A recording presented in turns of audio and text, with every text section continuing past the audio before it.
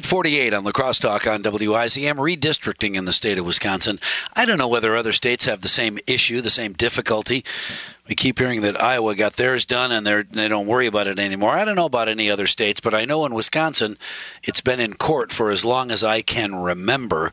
Our guest on La Crosse Talk, 3rd Congressional District Republican Party Chair Bill Feehan. Hey, thanks for coming back. I appreciate this.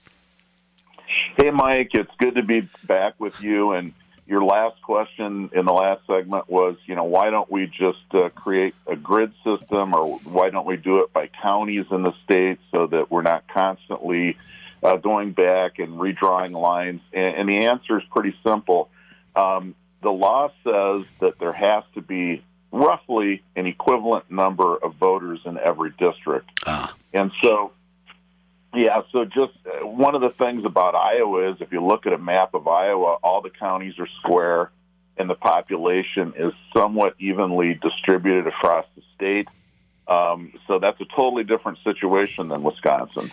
Well, but couldn't the square or the rectangle in Wisconsin just be a little larger to represent more people because this is a rural district and this one isn't?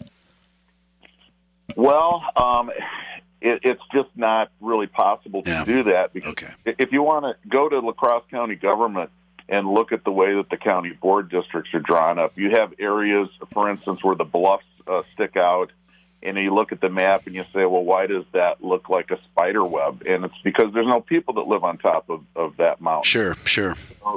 So, the task is that, we have population moving around all around the state. People have been moving to urban centers from rural areas for 50, 60 years.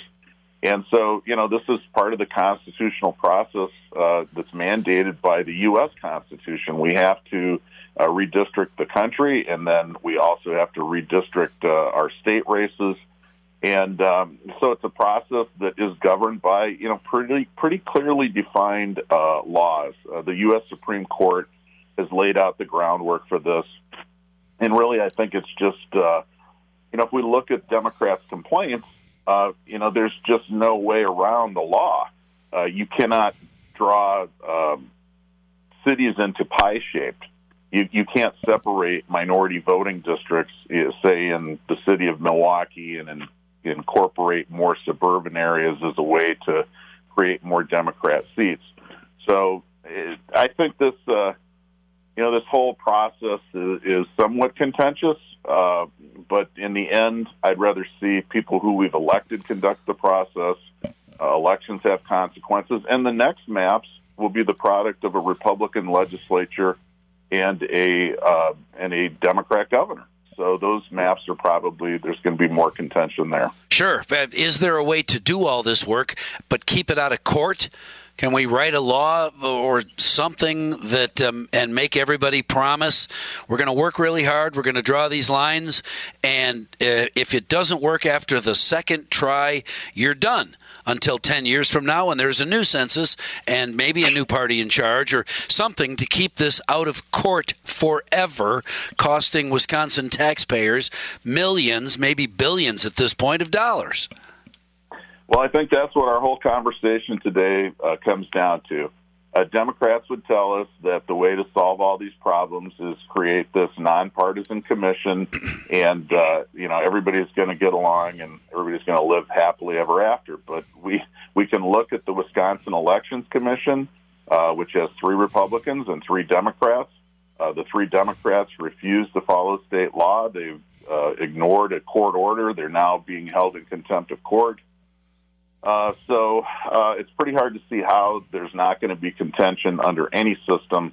And really, that's the beauty of the U.S. system, right? We have 3 different branches of government, and when the legislature and the governor can't agree, then we send it to the courts to tell us what is the law. And ultimately, that's what I think is most important here. Are we a state and a nation of laws? Are we going to enforce the law?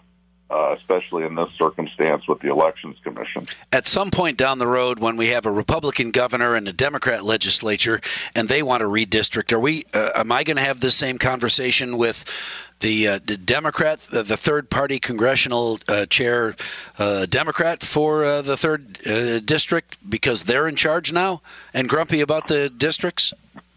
Well, you know what, Mike? I just think there's always going to be contention. That's the nature of our political system. There's always going to be disagreements.